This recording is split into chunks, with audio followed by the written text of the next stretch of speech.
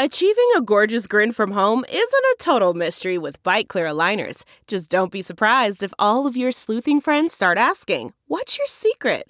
Begin by ordering your at-home impression kit today for only $14.95. Bite Clear aligners are doctor-directed and delivered to your door. Treatment costs thousands less than braces. Plus, they offer flexible financing, accept eligible insurance, and you can pay with your HSA FSA. Get 80% off your impression kit when you use code WONDERY at Byte.com. That's BYTE.com. Start your confidence journey today with Byte. Man, that sunset is gorgeous. Grill, patio, sunset. Hard to get better than that. Unless you're browsing Carvana's inventory while you soak it all in. Oh, burger time.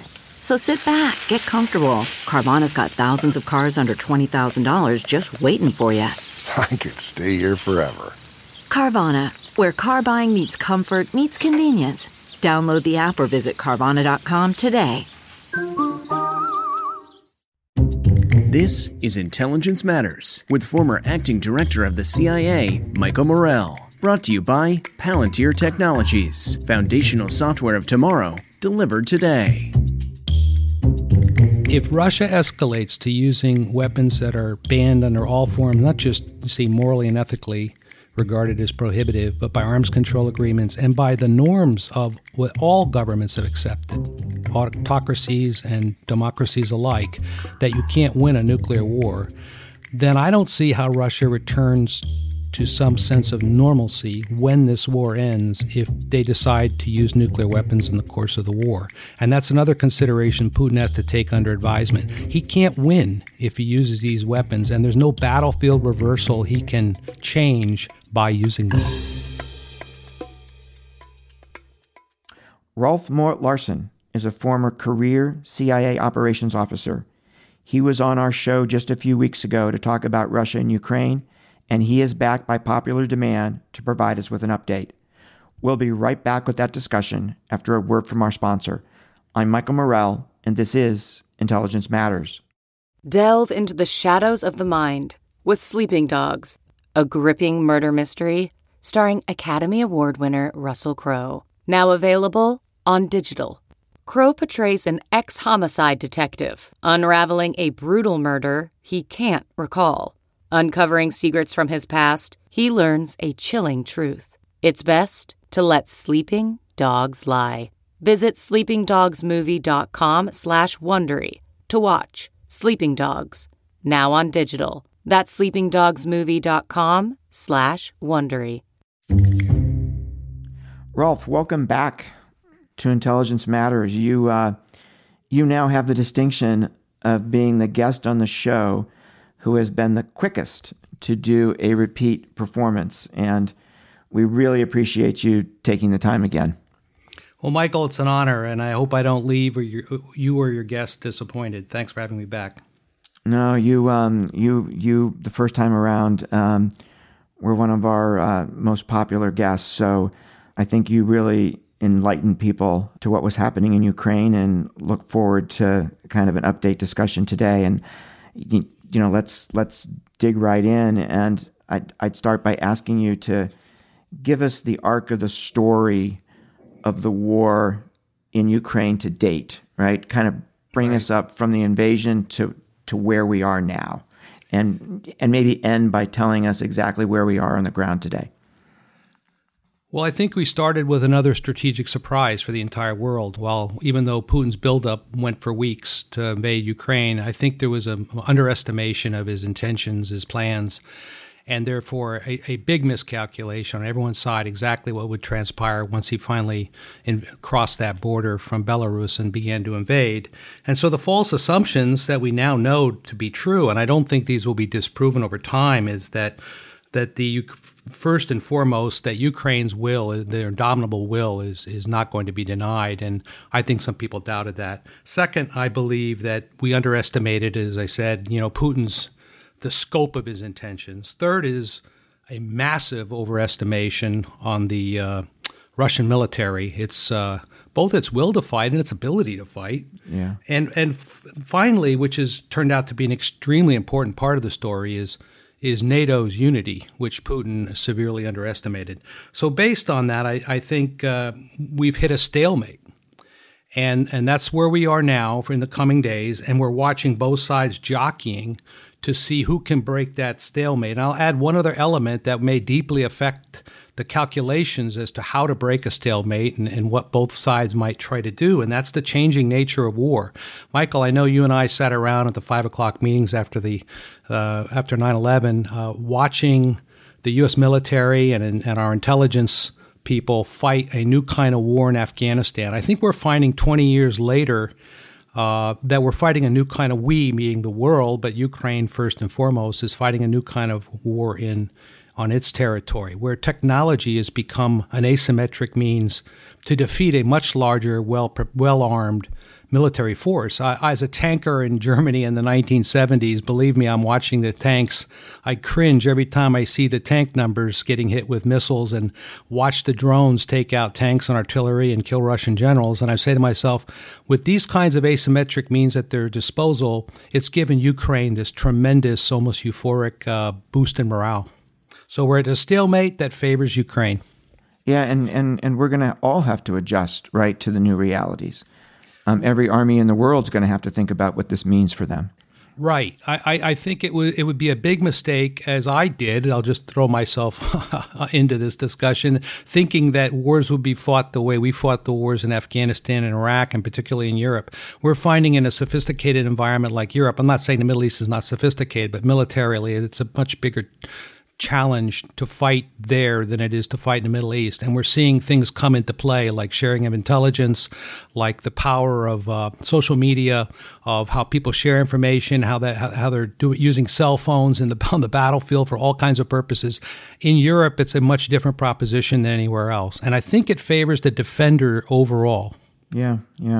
Rolf, this stalemate is taking place in eastern Ukraine.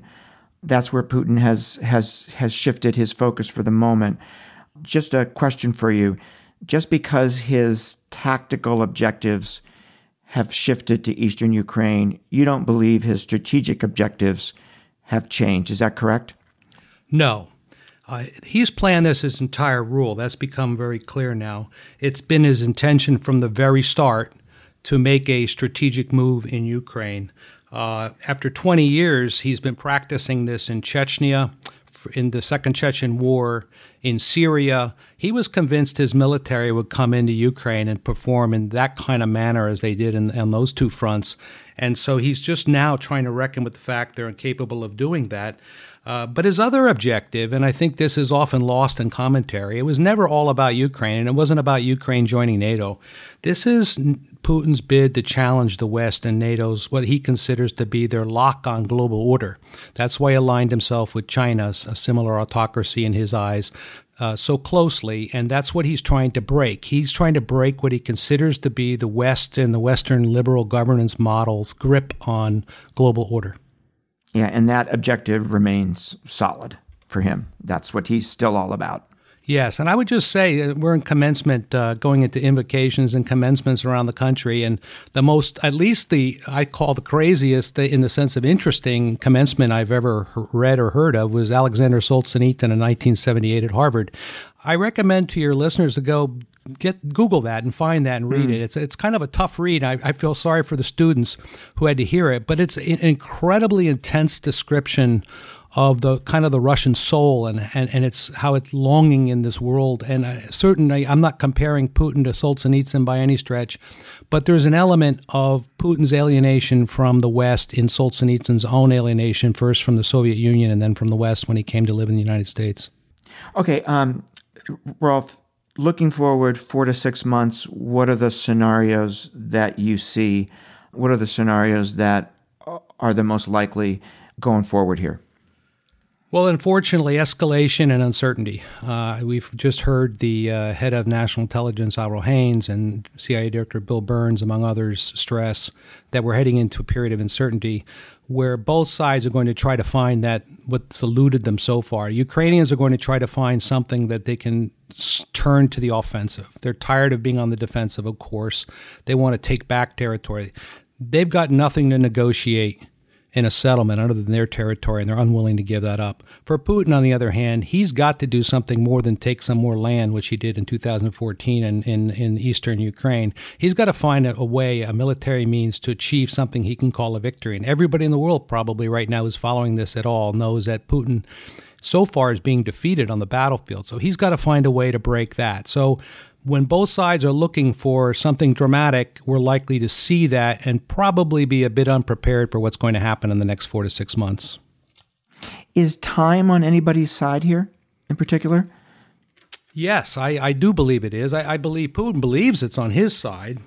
And the reason he thinks that way is because he's always depended on a war of attrition, which is what we're in now. He did that in Syria, he did it in Chechnya, and then, of course, that turns into the genocide and war crimes that we're seeing now emerge and have seen almost from the beginning in Ukraine. Whereas for the Ukrainians, they're fighting for their existence, and they're now victims of a genocide and war crimes. So I'd say it's on their side. If you look at the history of invading armies since World War II, no one's emerged victorious that's invaded another country and stayed there. So I think Ukraine will win in the end.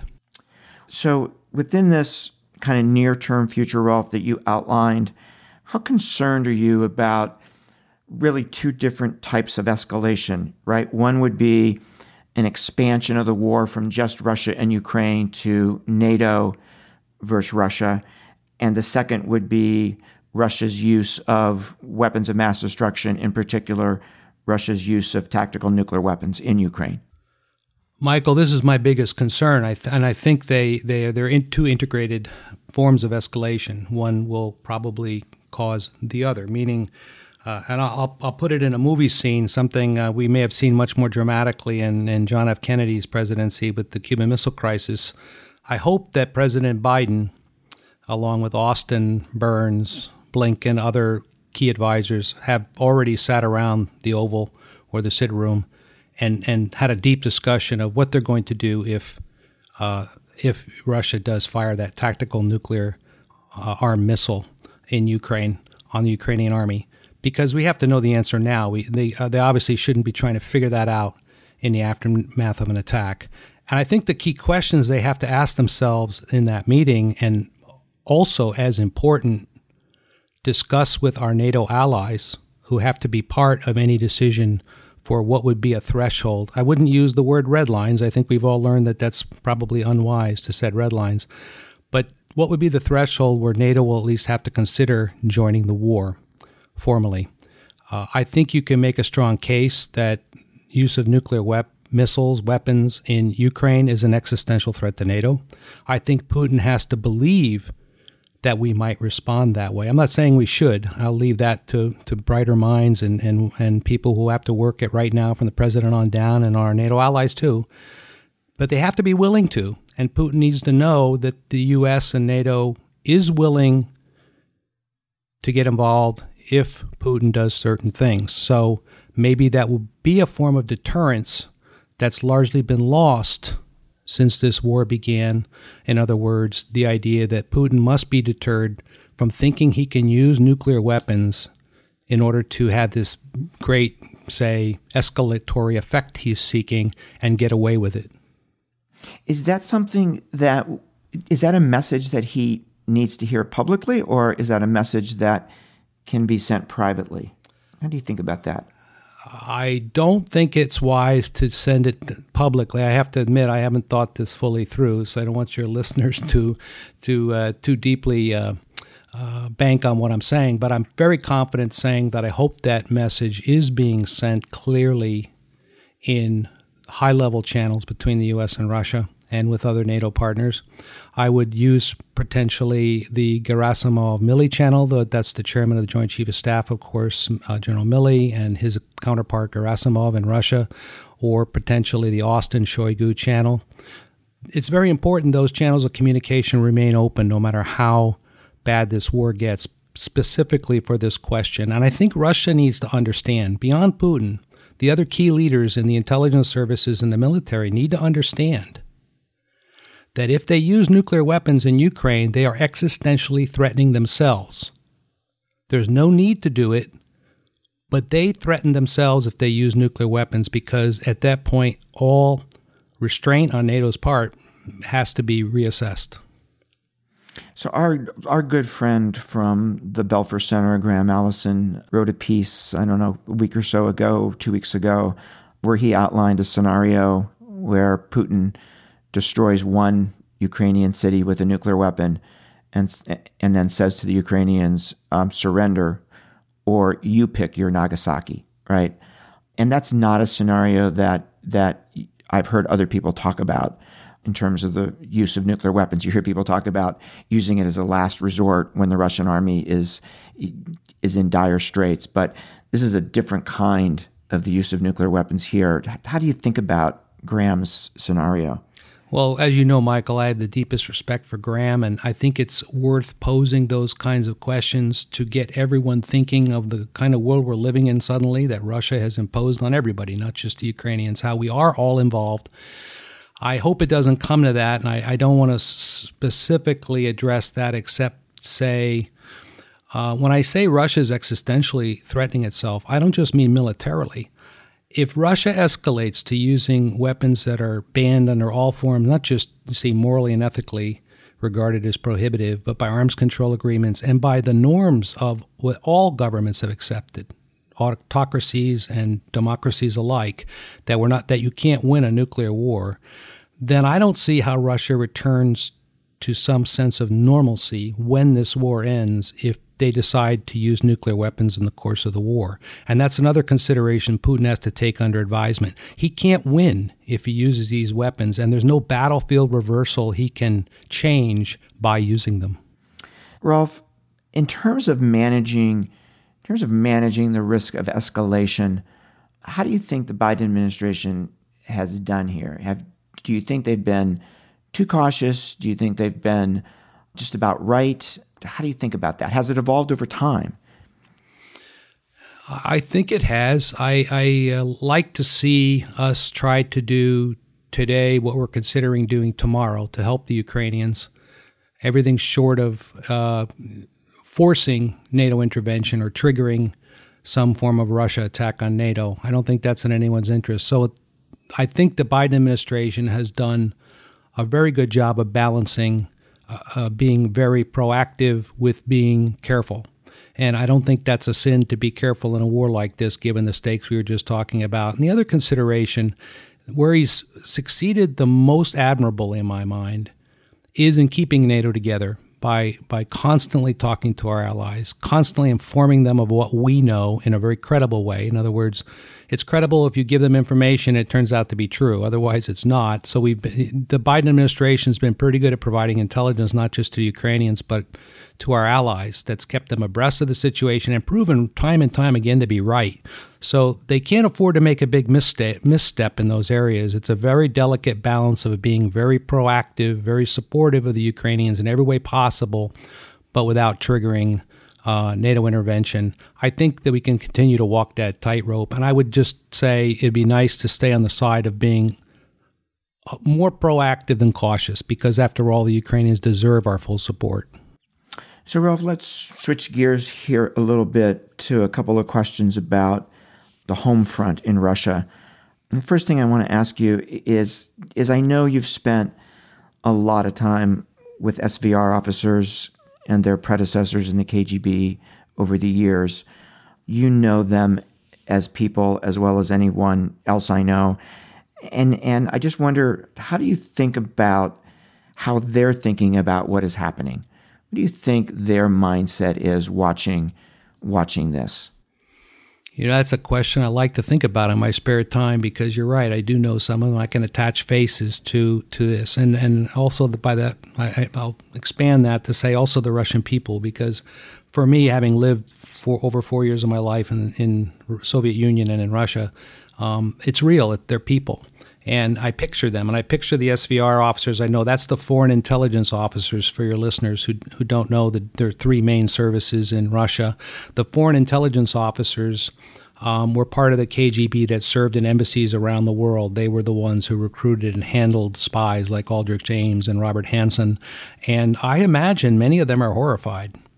quietly horrified. I don't think any of them are probably talking about it unless they have very, very close friends and family. They're willing to share their views. Others, of course, are probably supportive, as you'd expect. But I think there's probably a significant strain of dissent and concern in that service in particular, because of they're exposed. They understand the kind of absurd propaganda being spewed by the Kremlin. They know that the idea that this is some sort of military technical operation where we're just talking about possible nuclear war is so ridiculous that it's hard to believe educated people would believe it. And these people have served, for the most part, these officers have served in the West and know what's being described doesn't match reality. So for them, I think they have a particular problem buying into what Vladimir Putin is saying. We're going to take a quick break to hear from our sponsor. Then we'll be right back with more of a discussion with Rolf Mowatt-Larssen. CarMax is putting peace of mind back in car shopping by putting you in the driver's seat to find a ride that's right for you. Because at CarMax, we believe you shouldn't just settle for a car. You should love your car. That's why every car we sell is CarMax certified quality, so you can be sure with upfront pricing that's the same for every customer. So don't settle. Find love at first drive and start shopping now at CarMax.com. CarMax, the way car buying should be. Rolf, there was a very interesting article a couple weeks ago about growing tension between the Russian military and the FSB, which is the internal service, the old internal service part of the KGB. In fact, you sent me the article, and I wonder if you could tell folks what the article said and what you think about it. Yes, I of course, Michael, I find this particularly fascinating as a student, and of course, having been involved so much long in my career with all the Russian services. And it bears mentioning that all the services, not unlike other countries, including to some extent ours, are rivalrous. But the rivalry now between, as you described, the FSB, that's the part of the old KGB, used to be called the Second Chief Directorate. They did counterintelligence. That's the part Vladimir Putin was part of when he was a lieutenant colonel and then later the director of the FSB. And then there's the GRU, or the military services in the military. They don't tend to coordinate what they do very well, or try to even. And right now they seem to be, I would describe it as what appears to be an all-time high in rivalry and even rifts developing, where Putin is showing, for example, some signs that he's not trusting elements of the FSB. Why? Because first they let him down by not knowing the real situation in Ukraine. It was their responsibility to know what was going on and have agents positioned all around the country who would tell him the real situation of Ukrainian support for a Russian invasion, and clearly that they got that spectacularly wrong. That was an intelligence failure of epic proportions. But then, after the war began, it became clear to me, and this is I would say a professional guess, instinct here, that there are elements that may support Ukraine in this. Maybe Ukrainians, Russians with Ukrainians background, or at least there are leaks from sources inside the FSB, which there's much less likely to be in the military services. So I think Putin is taking a big gamble in allowing, if it's true, if these press reports are true, the military to exercise more authority, including over elements of the FSB, because his source of main support of power in Russia is the Internal Security Service, the FSB, not the military service. So there's a gamble in this, but he must be frustrated enough to take that chance. One of the things that struck me in the article was frustration in parts of the military, a belief that they were being held back from going all out in Ukraine. It kind of struck me a little bit Vietnam-like, right, where people felt they were being held back from fully taking it to the enemy. That struck me. Yes, and I think there are many aspects of it, one of which is I think the Russian high command has to be stunned and dismayed with its performance, and they're trying to find alternative explanations. Oh, they're not letting us do what we need to do to win the war, kind of thinking. I think we've seen that, nothing to that extreme in our country, but any country that's fighting a war, when the army is not succeeding, the finger pointing starts. I think another aspect of it, though, is there's a fervor for taking back parts of the Soviet Union in the military that's unmatched in the Russian establishment. And there are what we would call far-right, a very strong far-right element in the Russian military that almost reaches kind of a religious fervor. In fact, does have a religious kind of connotations to it, which you don't see in most of the Russian establishment to the degree you do in the military. And those elements must be agitating particularly strongly for, doing what it takes, no matter what it takes. And we've even seen some irresponsible members of the Russian Duma, the parliament, and the media calling for I'd say, crazy things like unleashing nuclear weapons on London and things like this in this same kind of, I call, desperate zealotry. So, Rolf, I'm going to talk a little bit about some polling. We've all seen the Russian government polling that shows Putin more popular than ever.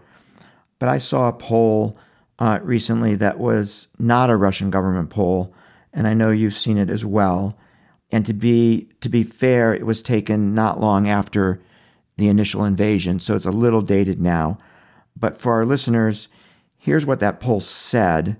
And by the way, this was a nationally representative poll that was done by some academics. And what the poll found is that a little over 50% of the folks polled said that they supported Putin's special military operation. I guess that's the way the question was phrased. But they did not hold, that feeling particularly deeply, particularly strongly. In contrast, there was about 20% of the folks who said that they opposed the war, and they did so with deep feeling. They used words like shame and guilt and anger in explaining their feelings about what was happening. And the rest of the folks, I guess, 30% didn't have strong opinions, but they nevertheless used words like sadness to describe how they were thinking about that. And just love to get your take on the polls we've seen from Russia and this one in particular. Yeah, you mentioned that the poll was taken at the outset, and I'll just have to interject here. This is my most idealistic side of having been in intelligence since 1983. Time favors truth, right? In the final analysis, time is against Putin here too, because the more and more body bags come back, the more and more obvious it becomes from internet and social media and other sources of information that it's all lies, the more people will swing over. So now the cynical side. When I lived in the Soviet Union, I became as cynical as any Russian. If a bunch of Russians got in a line to buy something, I got in the line just because there was a line and it must mean there's something good. And I would whisper all the way to the front, hey, what's up there? So, we adapt pretty quickly to situations. And no Russian from the Soviet period to today, even accounting for the fact many Russians weren't alive during the Soviet period, will survive long by saying to any pollster that they don't support the war. So I don't really know how you can conduct a meaningful poll, whether it's a Russian poll or an outsider poll. No one's going to tell you what they really believe. The 20% who did admit they feel strongly against it are courageous. They probably unburdened themselves by saying it. But the vast majority of people are just going to get in that line and see how this goes. And part of that that's lost in these polls is also the realities of Russian demographics. There's a massive difference of opinion, I'm sure, between the young and the old. There's another large difference of opinion between rural and urban. One of the things I didn't realize till I've been reading articles in recent weeks about the breakdown of the different units in Ukraine is they're disproportionately drawn from rural areas. And the reason for that is because these young, lesser educated young sons of villages across Russia come from highly conservative families that don't really have a voice. And as they spread those losses and graves around Russia, it's less likely to draw a lot of attention and anti-war feelings than if the kids are from Moscow and Leningrad, St. Petersburg. So there's the element of that divide. And the one thing I can assure you is that Russians are very resourceful, like anybody around the world, in finding sources of real information and news, particularly younger people. And that's where the hope goes as this drags on, is that the anti-war sentiments will continue to increase, and in significant areas. I'm sure the educated elite, you would call it, also the oligarchs, people like that, are probably, by and large, very against the war. They just can't say it, or they're going to lose their money, or worse. Or in the case of the think tanks and government advisors, a few intrepid ones have, in fact, spoken out against the war already. I kind of make a mental note of those brave people, because that's how the world turns, is finding more people who are willing to speak out against falsehood and aggression. What's your sense, Rolf, for how much accurate information about the war is getting into Russia? I would tend to believe we're underestimating it. Putin and the Russian censors can't cancel the internet. Right. And it's not just about saying Facebook is not accessible anymore, or some other decision or Twitter or something. There are ways to get the information out. There are a lot of Russians know a lot of people on the outside. A lot of Russians know a lot of Ukrainians. A lot of Ukrainians know a lot of Russians.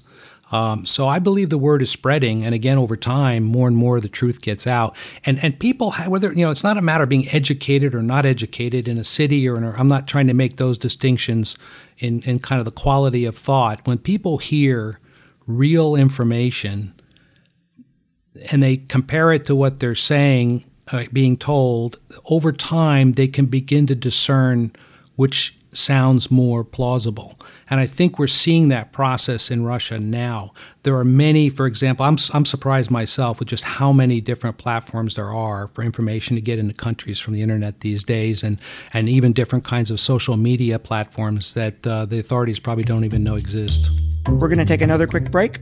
We'll be right back with more Intelligence Matters. Stay with us.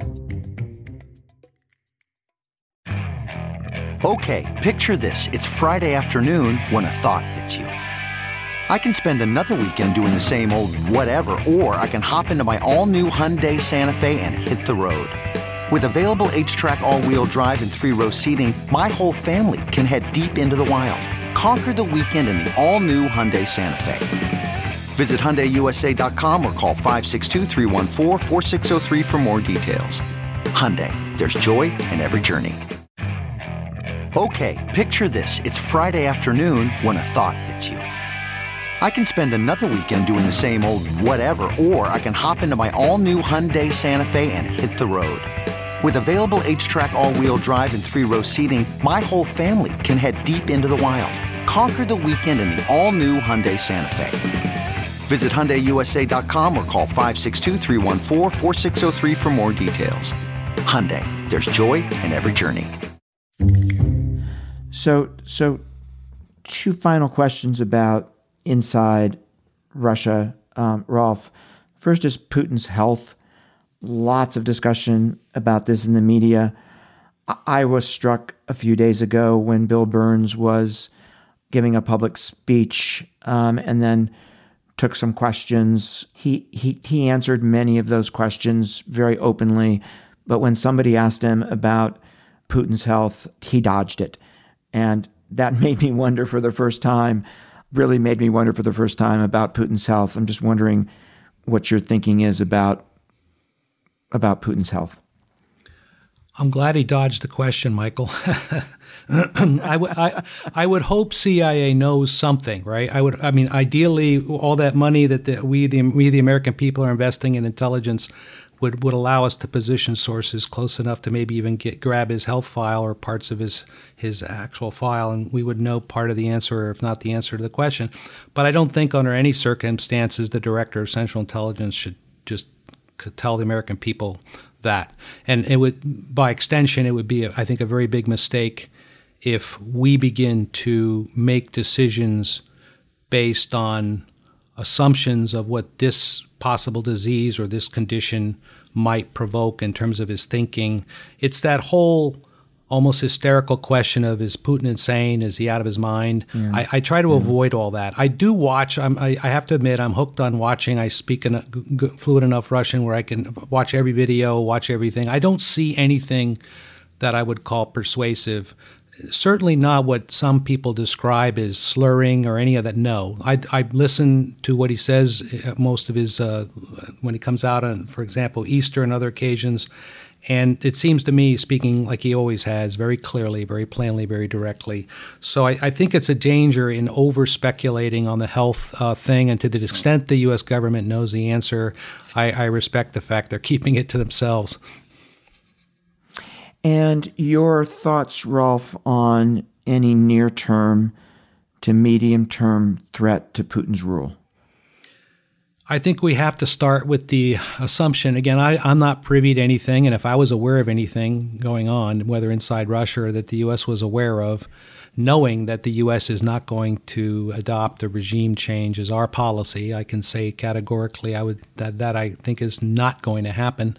I've been asked that question by many people, and I don't think it should. I think the Russian people need to make the decision as to who their leader is. It could potentially aggravate everything if the U.S. was involved in any way in trying to remove Putin from power. That being said, I would be also very surprised if there's not something going on underway, at least in terms of desire. And the problem with it is there's only 3 or 4 or 5 people who can make it happen. And you'd have to look back to the unsuccessful coup attempts in modern Russian history in 1991 and 1993, where hardliners tried to overthrow first Gorbachev and second Yeltsin, 91 and 93, and didn't succeed. Even though the hardliners had support in 91 anyway, the KGB chairman, Vladimir Khrushchev, and the chairman of their Joint Chief of Staff, Marshal Akrameyev, were involved directly in the coup, and they still failed to overthrow Gorbachev. So I'm not saying it can't be done. I'm not saying it's not a possibility, but I don't think we can hang our hats on that outcome. We just have to say the right things and do the right things that maybe people in Russia in the final analysis will decide to cut their losses and replace Putin with another leader. But that's up for them to decide. So, Rolf, a couple of last questions here in our last few minutes. And this might be the toughest question of all. How do you think this thing ends? It is a tough question, Michael, and I probably, when we hopefully can look back on this, and hopefully in the not-so-distant future, we can see that I'm right. Because I'm going to say I think Putin has started a war he cannot win. How long it takes is, in some sense, up to him, because the Ukrainians should not be expected, and the West should not make any demands on Ukraine to settle short of regaining its complete sovereignty. And they should have their full sovereignty back, especially in light of the war crimes and Russian efforts at even committing genocide against the people of Ukraine. And the West should not pressure Ukraine, as we kind of did, to accept the Minsk agreements, which in a way gave Russia a gateway to plan this invasion and take part of Ukrainian sovereignty away with the Minsk I and II Accords. I know that sounds harsh, but I think now that we're here, we need to start assessing what we did and how it contributed to this war that Ukraine's trying to fight. The other part of it, though, is I think it's already been a strategic defeat for Vladimir Putin. Why do I say that? First, because can you imagine a scenario where he's fighting a war in his own mind to regain influence back in Ukraine, fight the influence of NATO and the European Union, and Finland and Sweden want to join NATO? I couldn't imagine that. I couldn't imagine a scenario where several European countries, including Germany, which I think Russia was counting on to remain an energy partner no matter what, are looking long-term for independent energy sources other than relying on Russian oil and gas. It's been a disaster, it'll be even a bigger disaster over time for the Russian economy. The cost is probably incalculable. It's hard to imagine, particularly if any of these escalatory scenarios we've talked about, Michael, happen, particularly something like nuclear or chemical weapons being used, that somehow Putin returns in favor in some sort as a normalized world leader. So how is Russia represented after this war is over? Unless Russia can find a way out of kind of reversing what's happened up to this point. So I think it is a strategic disaster for Russia. in a way that it's going to take Putin and the people who support him some time probably to recognize. And I'm just afraid before he recognizes it and takes steps to cut his losses that he's going to escalate to even higher, make it even more difficult to get out of this mess. In answering the first part of the question on how do you think this ends, are you saying that you believe that Ukraine can actually win militarily and drive the Russians out of Ukraine? I'm not sure what winning militarily looks like. So I'm not sure that the Ukrainian army will reach a level of fighting ability to expel the Russians completely militarily from Ukraine. That doesn't seem likely, particularly in eastern Ukraine and maybe even southern Ukraine. But that's not really the standard. The standard is, can they make the insurgency so painful, which has happened to countries like ours in my lifetime, a few times, Vietnam, Afghanistan, Iraq, where they don't want to stay, and they suffer another Afghanistan-style defeat. That's possible, where they have to voluntarily leave. Unfortunately, that could take years. I don't see any signs that Ukraine won't fight those years to find that acceptable outcome for them, whereas the Russians have nothing to fight for. The Russian kids, the Russian soldiers, have nothing to fight for. They're already struggling to replace hardware lost on the battlefield because of sanctions, and they can't produce tanks and artillery pieces and drones and things as fast as we're supplying Ukraine. So although the military balance of power is shifting in Ukraine's favor, neither is it logical or does it look possible for Ukraine to actually militarily expel the Russian army from the country. So I guess another hope for an ultimate outcome is to come to a negotiating table where there's some sort of armistice or agreement that could be implemented in phases. And I don't know what that looks like, frankly, Michael, but we've got to hope there can be some kind of a negotiation on the table that would be acceptable to Ukraine and Russia. I can't see the outlines of that agreement right now. Rolf, thanks so much for joining us again. This has been incredibly insightful. And for our listeners, I just want to remind folks about two books that Rolf has published. The first is his memoir, A State of Mind, Faith in the CIA. And the second is a satire about the spy games between CIA and the KGB called Vampires Rule. And Rolf, I'll tell people that between the last time you were on Intelligence Matters and this taping that I've read Vampires Rule, and it is so much fun. It really is. Thank you, Michael. And people can get both of these books at Amazon. So Rolf, thanks again for joining us.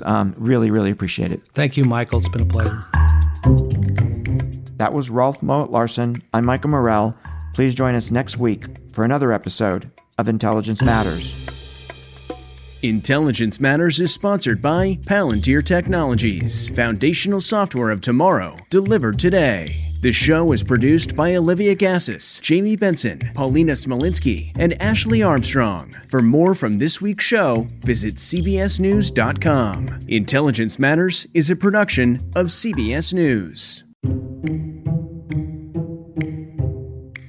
The Hargan women seemed to have it all. We were blessed. My mom was amazing. But detectives would soon discover inside the house there were the bodies of two women. A story of betrayal you would struggle to believe if it wasn't true. I am just praying to God, this is a sick joke.